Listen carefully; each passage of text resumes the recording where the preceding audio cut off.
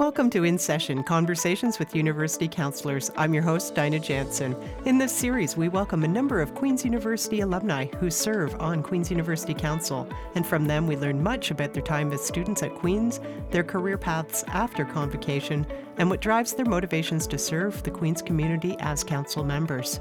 Welcome and enjoy. Hello, everyone. Welcome to another edition of In Session. My name is Dinah Jansen, and I have the great pleasure of welcoming into my virtual studio today Kofi Ado, a Queen's University alumnus, graduate of the Smith School of Business, and an executive management consultant based out of Seattle, as well as a current University Council member. Hello, Kofi. How are you today? Hello, Dinah. I'm well. How are you? Fantastic. And I hope things are well out on the West Coast. How's the weather out there? It's not bad. We got our first snow today, so it's not as bad. It's kind of fun actually to see the kids out playing. How wonderful. Well, we're still buried in quite a lot of snow here. It's still mid-February for those who might be listening. We're recording and it's February. It's quite a lot right where I am right now. All right. So Kofi, thank you so much for joining us. Can you tell us a little bit about yourself and what you do for a living? So by myself, I'm originally from Ghana, West Africa, and moved here in the States with my family over a decade ago, and come from an entrepreneurial family. So you get to learn at an early age work ethic, and also that you can work for your parents and they can make you work for them without paying you. So, you learn that really early. But yeah, I did my undergrad in finance in Florida.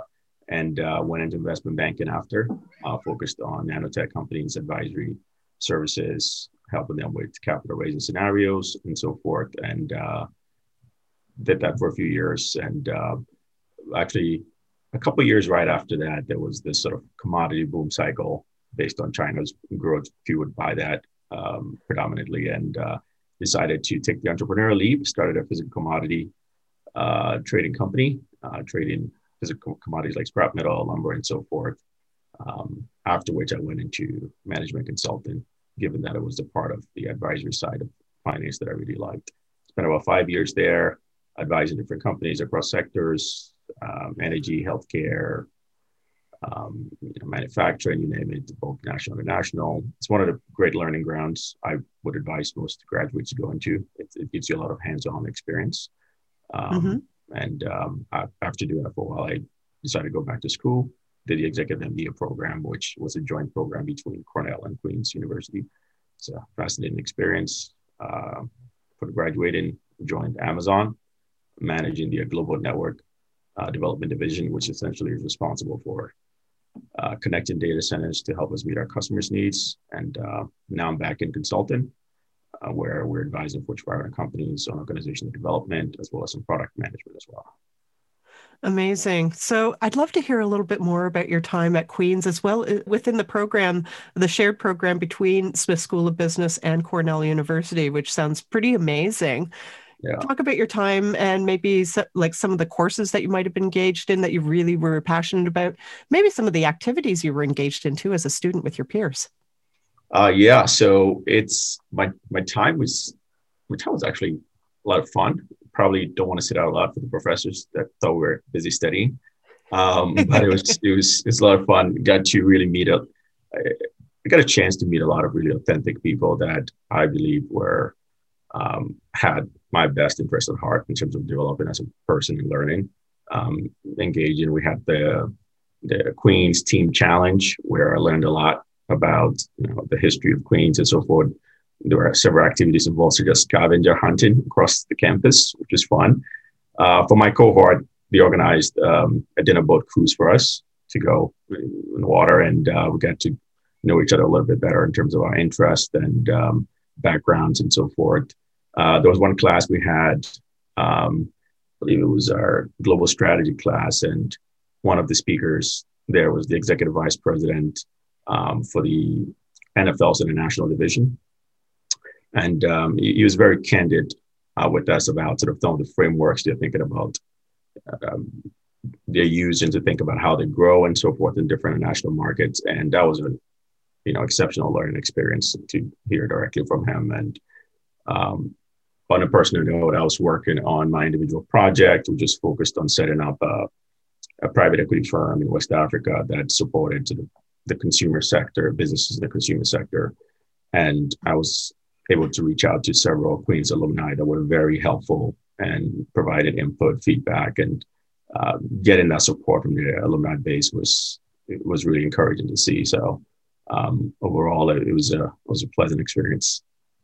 So, what inspired your interest in finance? Has this been something you've always been interested in from a very young age? Yeah, so it's a bit of an odd story, but part of my involvement in our family business back in Ghana was I got exposed to several parts of what logistics. It was a pharmaceutical distribution business, so logistics, finance, and other aspects, whether it's in purchasing sort of supplies and so forth from other vendors. But the finance part I found interesting. Just it seemed to be a thread that run across every aspect of the business, and it was quite impactful. And that's one area that sort of got my attention. And similar thing happened when I started taking my initial courses in undergrad. I found finance fascinating. Okay. So with that in mind, how did the career path work for you? How did you get from the executive MBA program to where you are now in Seattle?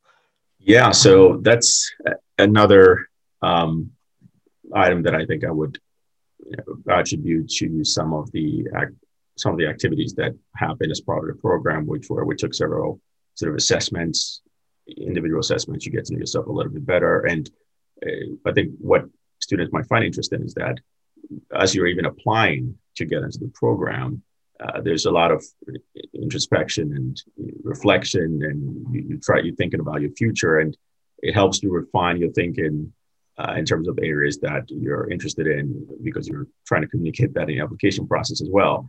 But I've always been interested in sort of finance and tech as an area. So once I got into the program, and I was trying to think of a class I took. It was focused on IT strategy, taught by a professor, I think James Denford, and it was really, really fascinating space in terms of thinking about how you can deliver competitive advantage for your clients or kind of companies through using IT strategy. So once I graduated, I started looking at sort of tech firms and considering finance roles within those tech firms, which was sort of a hybrid of the two areas of interest for me. And I ended up networking, reaching out, and had a number of people reach out to me as well. So that's how I ended up at Amazon. Is they approached me with the role there, a finance role, which was managing the investments for the global network development team. What are the most effective ways to connect our data centers globally so that we could actually deliver on our promise to our customers. Thank you so much for sharing. Appreciate it. So now you've returned to Queen's in a way, because you are also giving back to the university by participating as a member of University Council. Yes. I'd love to hear more about your role on University Council, and also what inspired you to run for a seat. Yeah, it's something that's a great question, because what inspired me, I'll start with that first.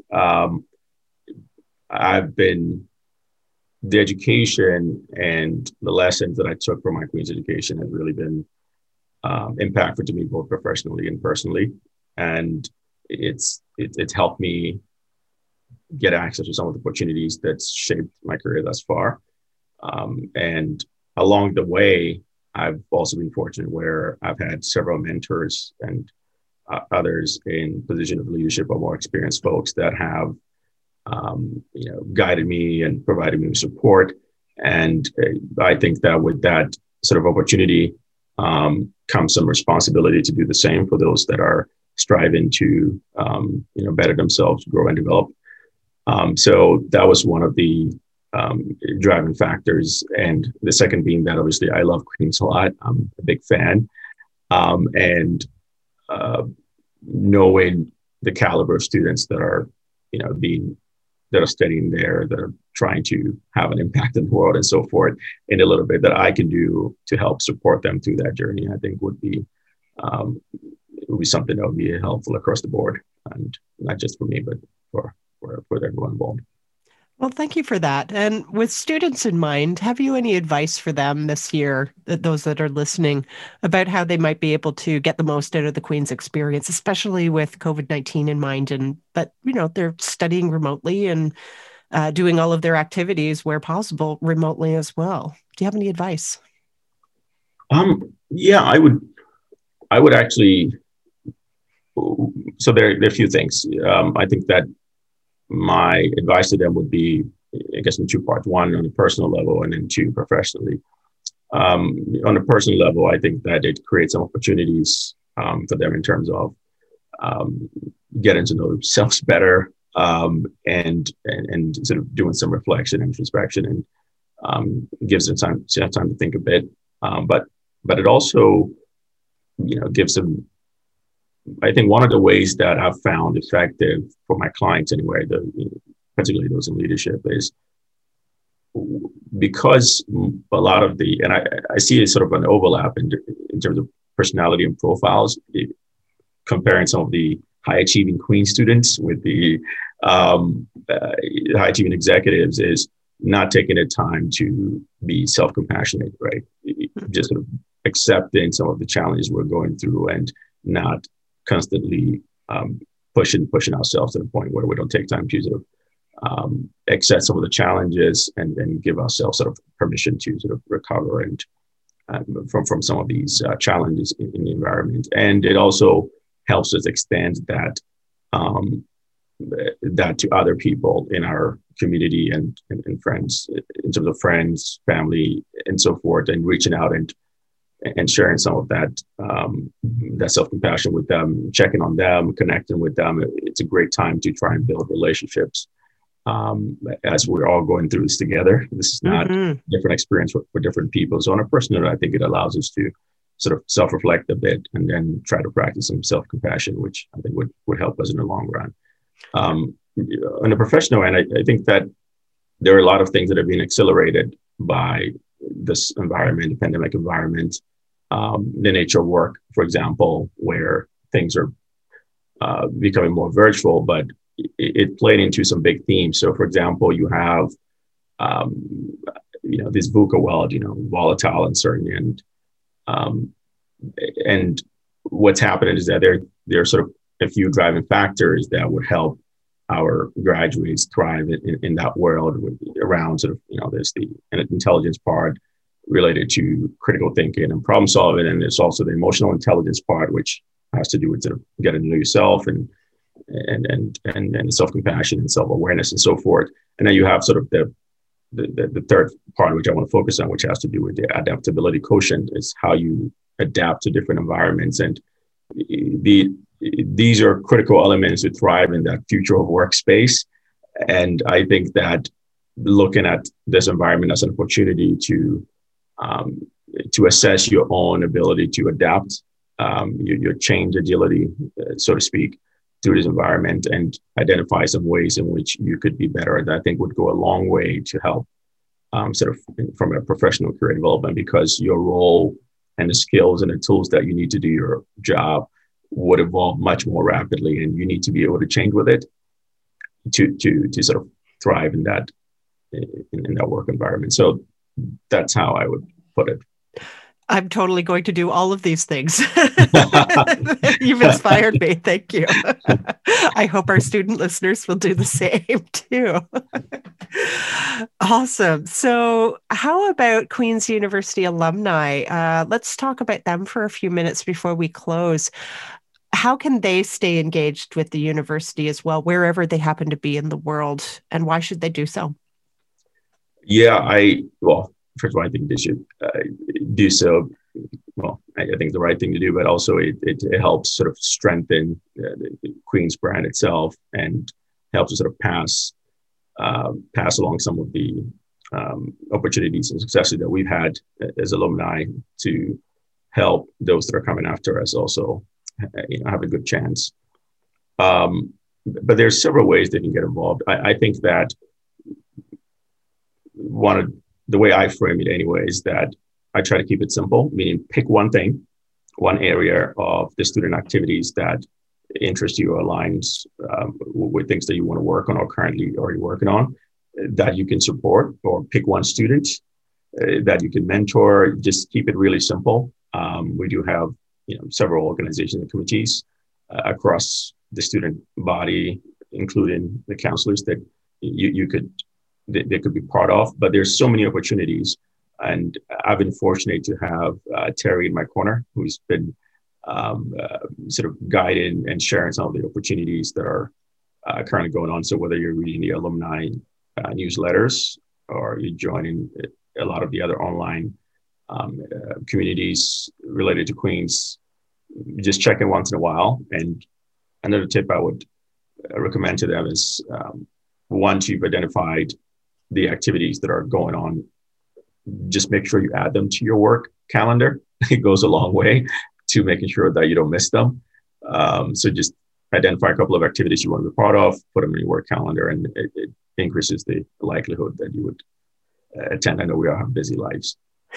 Indeed. Okay, so last words on why university alumni might also consider running for a university council seat this year. There are very few opportunities like being in the council that allows us to have a real impact. I'm fortunate to be serving with some fantastic folks, really intelligent and committed to the role. And so you be in good company, but you actually get to have a voice in a number of the critical university priorities and agenda. So whether it's diversity, equity, and inclusion, whether it's international partnerships, how we support students, and particularly in these challenging times, you get to participate in that, and you get to sort of bring your expertise, your experience to the table. The dean and the university leadership have been really great at reaching out to us, working with us, and inviting us to be part of the conversation. So you really get to shape how things evolve in university, and there are very few opportunities I've seen that allow that. But more importantly, the opinions and the suggestions are taken seriously and acted upon. So I find myself lucky and privileged to be in that position, and I think that others who are interested should definitely reach out and try to get involved. Thank you so much. Appreciate that. So, folks, we have been chatting with Kofi Ado, a Queen's University alumnus, as well as a member of University Council, all about his time at Queen's and his program between Queen's University and Cornell University in the Executive MBA program. We also learned about Kofi's career path since that has taken him to Seattle, and his experience with the University Council. Thank you so much, Kofi, for joining us today. Sure. No, thank you. Thank you for having me. Enjoy this.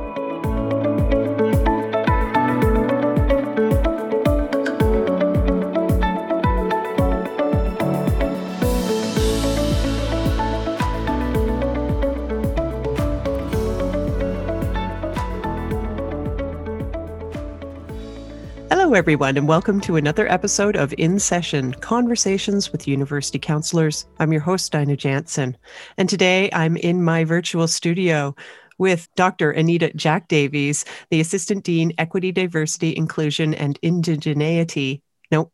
Indigenization. Yes, that was the other correction, wasn't it? Yes.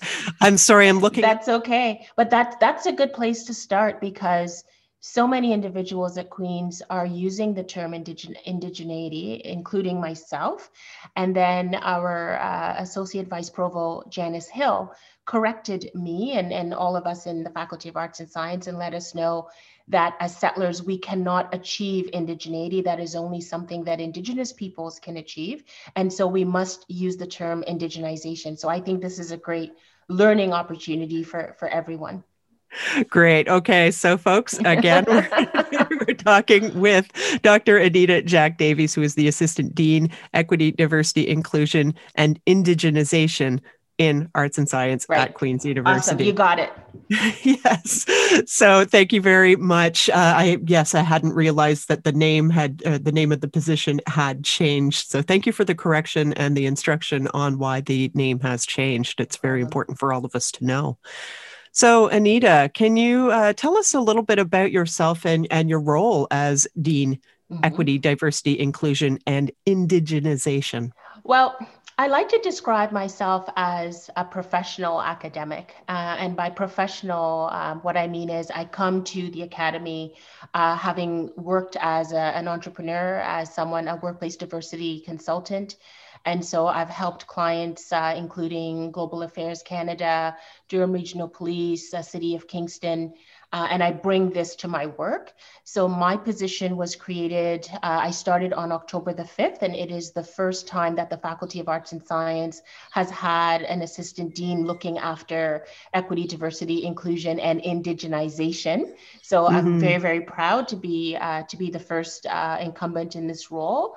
And my role is to help our departments to implement and infuse EDII into everything that they do with respect to, the curriculum, recruitment, changing the culture of Faculty of Arts and Science. And so I work very closely with the other leaders in the Dean's office.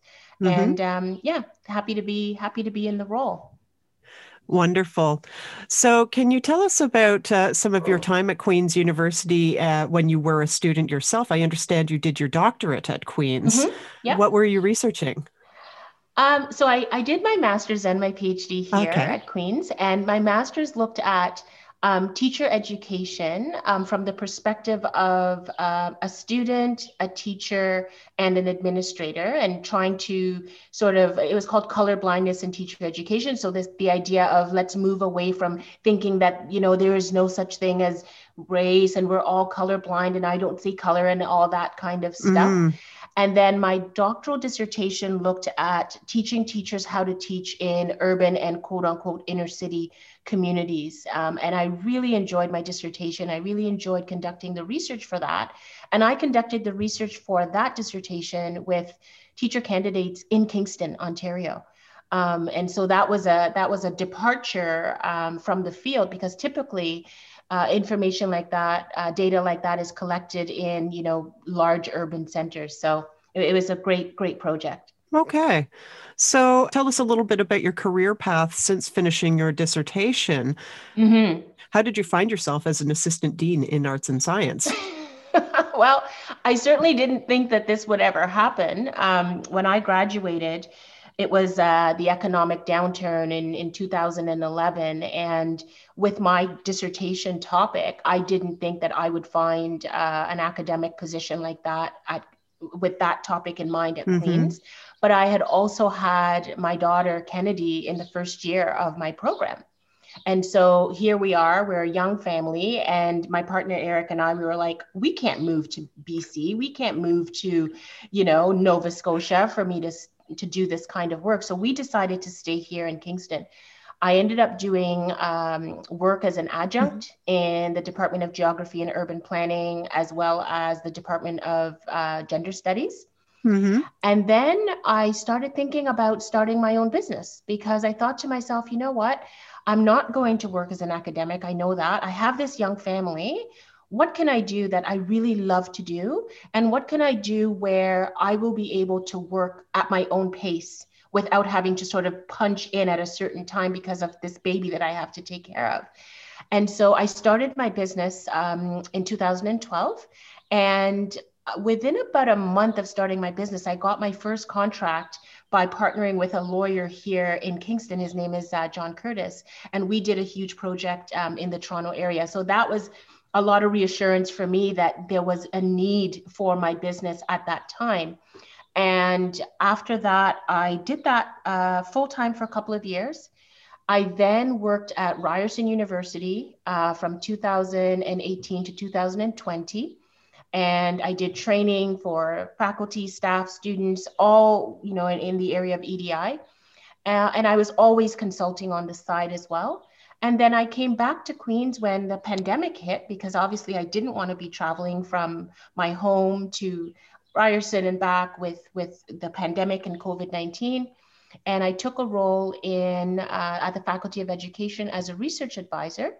And then I was also giving advice to the EDII Implementation Committee in the Faculty of Arts and Science. And then this idea of a senior leadership role in FAS came up, and I was asked to consider it. And so here I am. So a bit of a meandering and long winding road, but it's paid off in the end. Well, and congratulations Thank you. to you. Thank you. So let's hear a little bit more about the work that you've been doing as well on University Council, on which you are a member as well. And given your role in EDII, are you participating in any of the EDII work of the University Council at the moment? Yes, great question. So I became a university councillor last year. And when I got onto council, I was very happy. I wanted to give back to the university in some way, but I also felt strongly that I should be giving back with respect to my skill set. And that skill set is EDI, equity, diversity, inclusion, indigenization. And they put a call out for an EDI advisor early in 2020, and I applied and I was successful. And so that was one of the things that I wanted to contribute to. And in June or July of last year, we did an open meeting on EDII, so that counselors could actually come together and talk about what was happening at Queen's and what was happening on campus. And I would say that we had an unprecedented year in 2020. If you look at, stolen by Smith or erased by engineering, if you look at, vandalism in Chown Hall, or if you look at what was happening with the medical school with, bringing Black students in, also the declaration on race that Patrick Dean, put out, our principal. I just thought it was a good time to be sort of giving back with respect to EDI. And we had our AGM in October. And EDI played a huge role in terms of what counselors were saying and how counselors would like to sort of move forward with the ambassadorial role of university counselors. Great. So it's been great. All right. So thank you very much for sharing.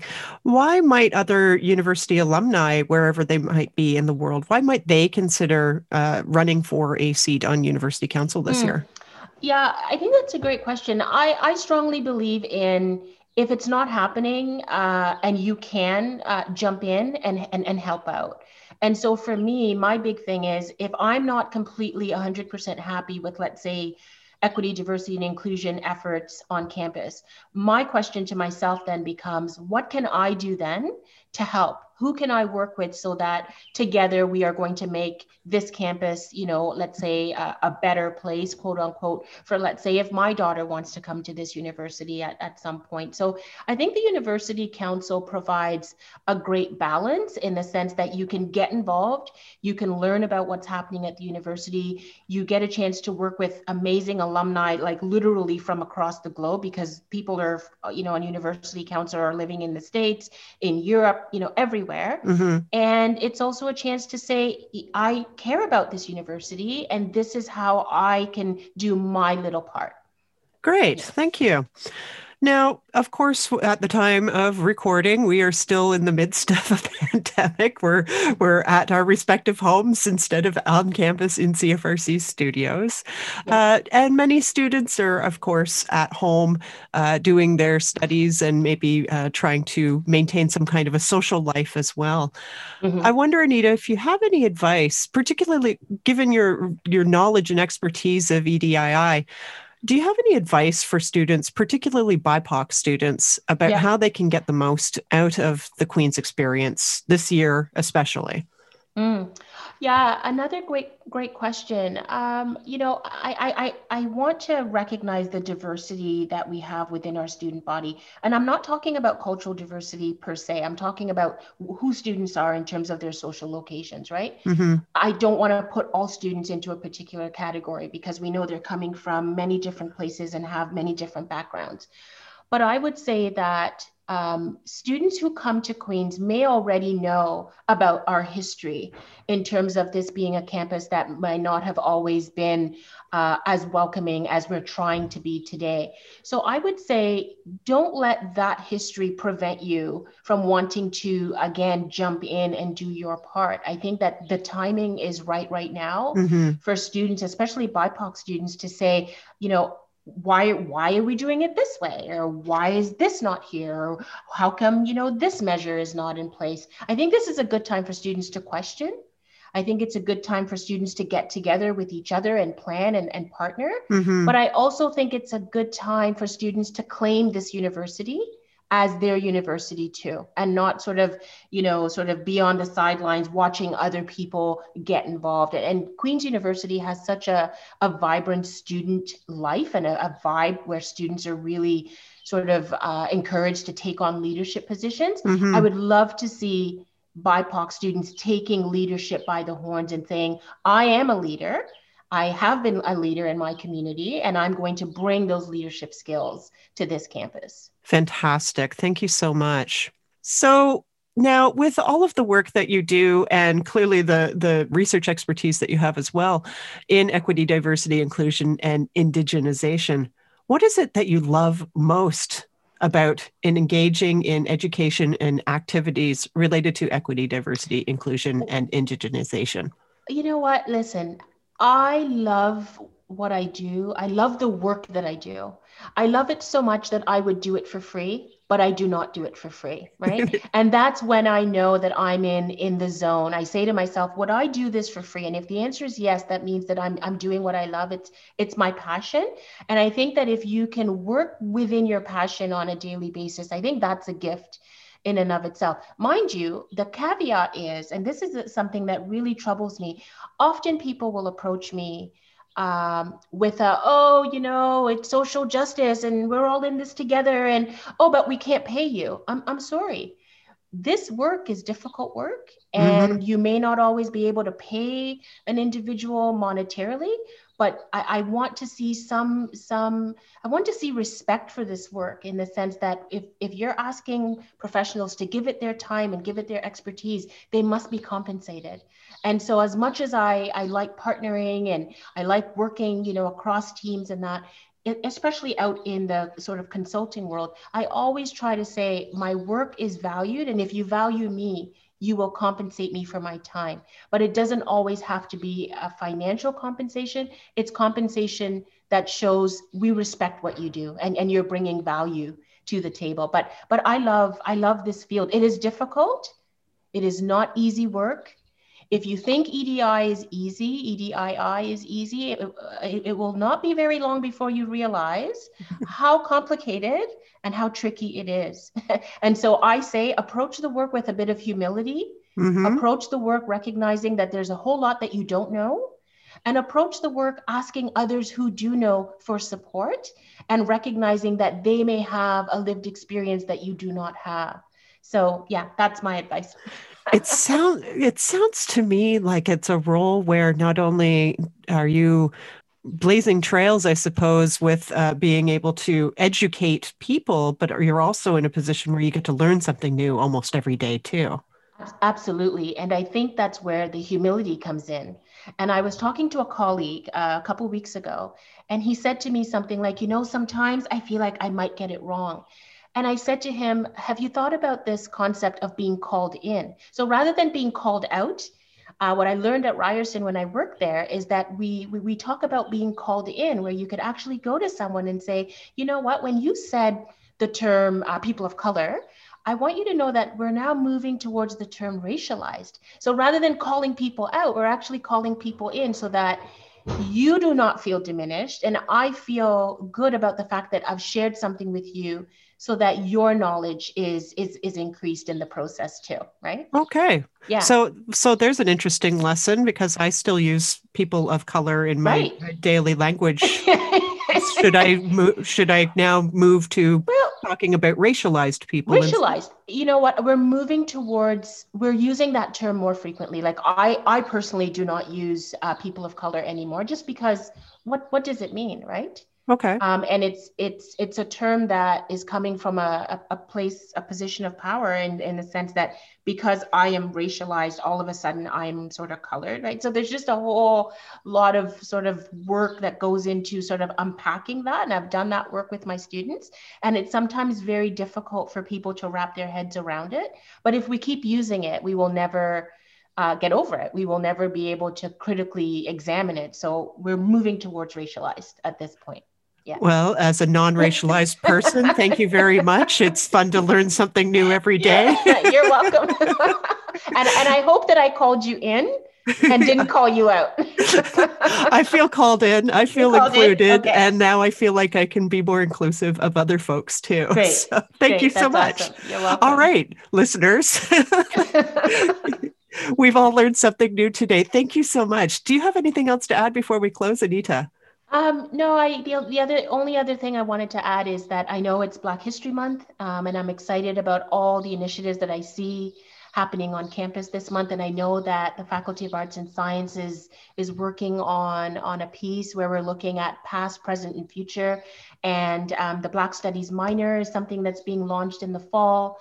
And so there are lots of really positive things happening right now. And I just wanted to say that I'm really proud to be part of some of it. Yeah. Thank you. Thank you so much. Folks, we have been talking with Dr. Anita Jack Davies, the Assistant Dean, Equity, Diversity, Inclusion, and Indigenization here in the Faculty of Arts and Science at Queen's University.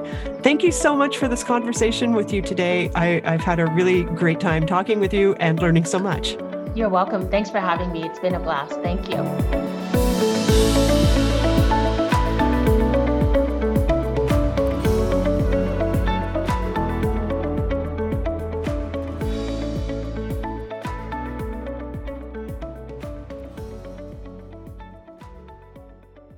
Hello, everyone. Welcome to another episode of In Session. I'm Dinah Jansen.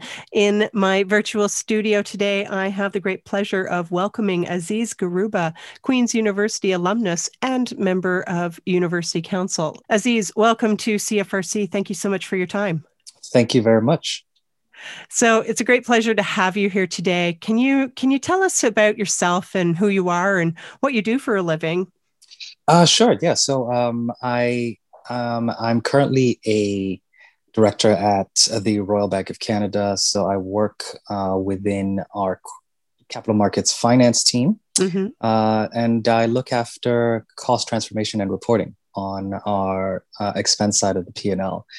And prior to that, I was a consultant at EY, and prior to that, I was at RBC. So I left RBC, went out for a little stint, and then came back just last year. Outside of all of this, as you mentioned, I sit on the University Council, also sit on the board of the Black Health Alliance as well. And I also run a podcast. So I'm the host and producer of the Made to Lead podcast. And it's a show where I interview a variety of amazing Black individuals that are doing fantastic things all around the world. Oh boy, where can we find that podcast? So you can find the podcast everywhere on Apple Podcasts, on Google Podcasts, Spotify, and wherever you get your podcasts. Thanks so much for sharing. Appreciate that. Now, Aziz, let's hear about your time at Queen's University. What program were you enrolled in, and what kinds of activities were you engaged in when you were a student?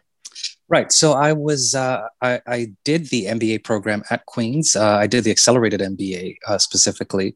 And I was living in Ottawa at the time. So I was part of the Ottawa campus. And it's funny when we look back now, and I think it's been 10 years since I actually started the program.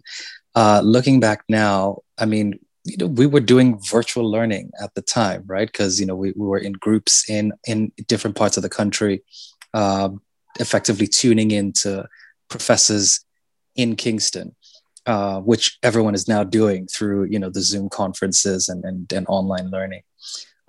So yeah, it was a fascinating time. Got to spend some time on campus during our residency sessions and connect with the rest of the cohort. And what I particularly enjoyed was just the diversity of students and experiences that everyone brought to the class. From young folks that were, like myself at the time that were looking to improve our careers and make career switches, to some seasoned, veterans of industry that were in the class as well. So I enjoyed that time frame. Mm-hmm. And then, some of the things that we, of course, got up to, I think, once summer came along and we're back in residency in Kingston, we took time to enjoy ourselves and enjoy the weather, and, boat cruises, visiting some of the more interesting spots in Kingston, and just overall having a great time with ourselves on campus. Where's your favorite place to be in Kingston? Oh, I think the place was called the Grizz, I can't remember. Yeah, I think it's the Grizz, right? Yeah, the Grizzly Grill. Yeah. So it was, I think it was the spot that everyone told us that we must go to. So we ended up all enjoying ourselves there fairly often. Great. So the accelerated MBA program, that sounds extremely exciting and competitive, and also a bit daunting given that MBA programs are only about a year. What does accelerated actually mean? Yeah, so this was a very interesting program because it was a 1-year program as well, but it was considered full time.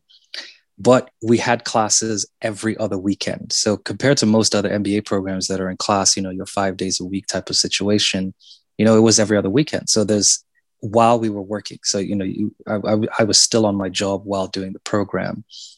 So the intensity was there because you had to keep up with all of the learnings, had to work in your teams, and you had effectively, almost 26 or less opportunities to be in class. And so there was an intensity of that. It was really a program that was sped up to fit within that 1-year time frame. But it was definitely worth it. You had the opportunity to still maintain, depending on where you were, your seniority and work, and not necessarily lose work experience while doing the program. And for some folks in the program, they could immediately apply the learnings in real time to their work environment. And I think that was the benefit of this particular structure. Okay, thank you for that. Appreciate it. So after convocation from the Accelerated MBA program, what happened on your career path? How did you get from Queen's to where you're at now? Right. So I would say that the MBA program itself was the definite career booster for me, right? And again, it was the reason I chose the program. So I was able to pivot from where I was working. So I started my career at the government in tax audit, and I was able to, after graduation, land a role with RBC. Got to move to Toronto and join the bank after that in a rotational program, and that was sort of the beginning of the journey to where I'm at the moment. Mm-hmm. And so as an undergrad, where did you study your undergrad? Yeah, so my undergrad was at the University of Ottawa at the Telfer School of Management. Okay, so finance, management, banking has been in your blood for quite some time. What inspired that? So I studied accounting and finance in undergrad, and the decision to go the accounting route was actually something I made in high school. Mm-hmm. Prior to immigrating to Canada, I was always sort of on that path towards being a doctor. Most of us in my cohort at the time were headed towards the medicine, the engineering. But then I moved to Canada and, got into high school, or joined high school again in Canada, and started to explore other areas like business courses and economics, and got very fascinated with accounting and business as a whole. And I realized that, I wanted to learn how, businesses really functioned, and having an accounting background was the best way to do that. Mm-hmm. And also, going into commerce, accounting was one of the only programs where you came out of the program and you were a professional immediately, right? So you finish accounting and you become an accountant. And that was what I also wanted to have, right? Engineers become engineers after, and doctors mm-hmm. that study medicine become doctors, right? So that was the motivation to go through that program. Mm-hmm. When I made that decision in, I think it was grade 11, in high school, it was really a session from the CMA, so the Chartered Certified Management Accountants of Ontario at the time. They had a student session in class, and it just solidified that desire. And literally 10 years to the day that I made that decision, I got my CMA designation, and which has now been morphed into the CPA. So that's really how that path and that decision sort of has led me to this point. All right. And now you've been away from the university as a student for about 10 years, I think you said. Yep. But you've returned and are giving back through your service on University Council. What inspired you to run for a seat? So I wanted to, as you rightly stated, just give back in some kind of way. And I also wanted to help with trying to improve the diversity on campus. And I felt that, having someone like myself on the council and having at least my face somewhere there, prospective students could actually look at that and say, hey, there's alumni that looks like me. This is probably a school that I should look into. And again, this was largely because Queen's has had a reputation, even since when I was in high school and undergrad. Queen's has had this reputation as a very elite tier 1 school that only a certain type of people tend to go to. But the funny thing is that myself and my 2 younger siblings have all been through Queen's, and so, and I think it's one of those where it's like, I think there's this thing that folks that go to Queen's, there becomes a tradition that some of their kids end up in Queen's, and, you get multiple generations of Queen's grads. And, I wanted to let, I wanted to be that visual representation that, that there is room for Black individuals to be part of this university, and also be part of that driving force to bring, to make the school more accessible and more equitable for a diverse set of students. Great. Thank you so much for sharing. So since your time on University Council, can you tell us about some of the activities that you've been able to engage in? Yeah, so some of the things that at least I've personally worked on, I'm currently sitting on a search committee for the next dean for the Smith School of Business, which of course is a very, very important task, especially leading the university into the next phase of what I call the future of education. And more so now in this time where, digital transformation has really accelerated as a result of the pandemic.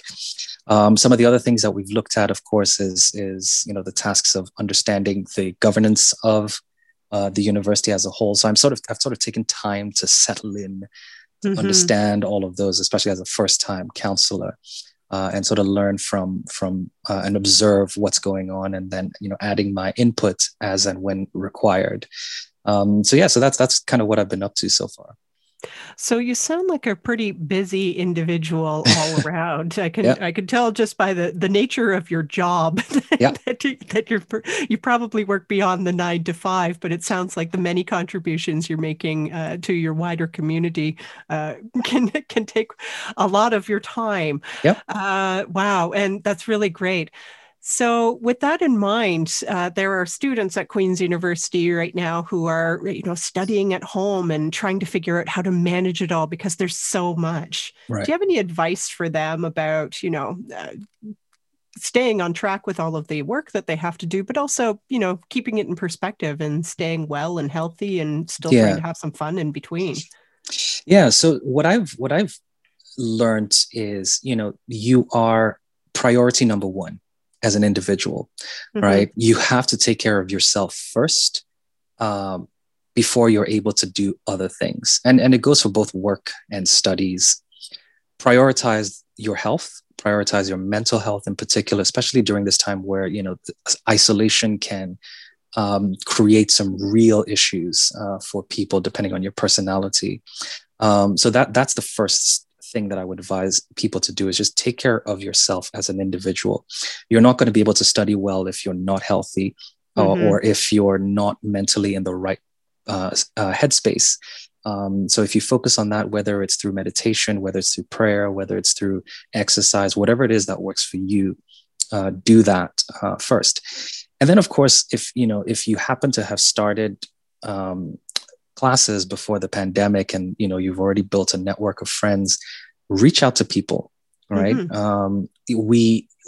I think what this pandemic has shown us is that sometimes we take for granted the accessibility of those around us. So take the extra efforts to actually reach out to people, and not just on WhatsApp or iMessage or whatever text format, but use the phone and call someone. Right. I mean, that's what they were invented for to begin with. Right? Who uses telephones anymore? Yeah. Everyone can. Yeah. So just call someone and call a friend, and just find out how each other is doing. And even your professors, sometimes I think, we sometimes feel that, they're far out of reach, but it can be easier now, even with Zoom and other video conferencing capabilities, to just have a touch point with a professor, even for things outside of the class. So those are the things I'd say that students should focus on during this period. Great. Thank you. That's really sage advice. And with the continued theme of advice, maybe we can pivot now to advice you might have for recent alumni and how to stay engaged with each other, especially during the pandemic, and also how they might stay in touch with the university too. Right. So yeah, as I think the same advice probably applies, right? Call up your friends that have you've just graduated with.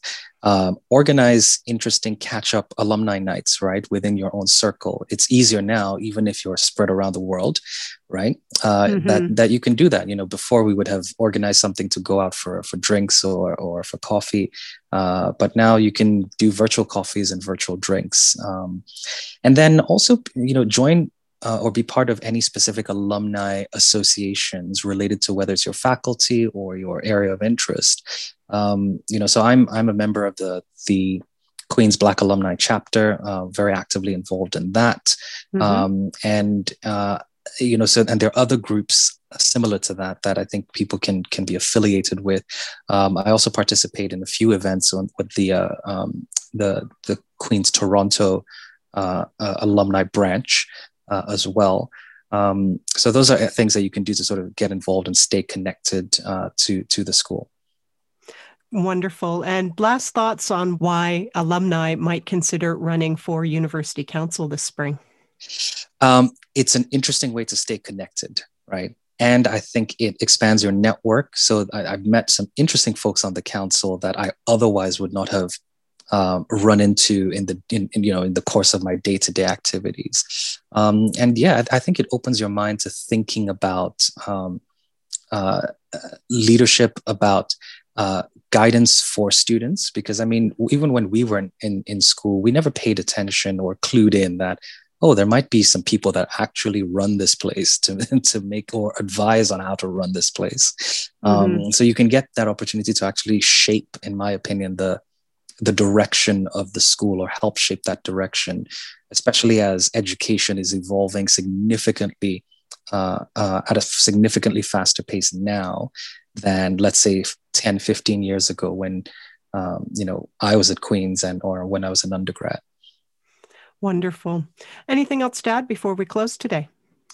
No, I guess, everyone continue to stay safe as per usual, and just respect all the health protocols. And don't forget to check out the podcast, Made to Lead, on all podcast channels. Nice plug. Excellent. Folks, we have been chatting with Aziz Garuba, who is a Queen's University alumnus, member of University Council, and also an amazing podcaster. Check out his podcast today. Thank you so much, Aziz, for joining us today. Thank you very much.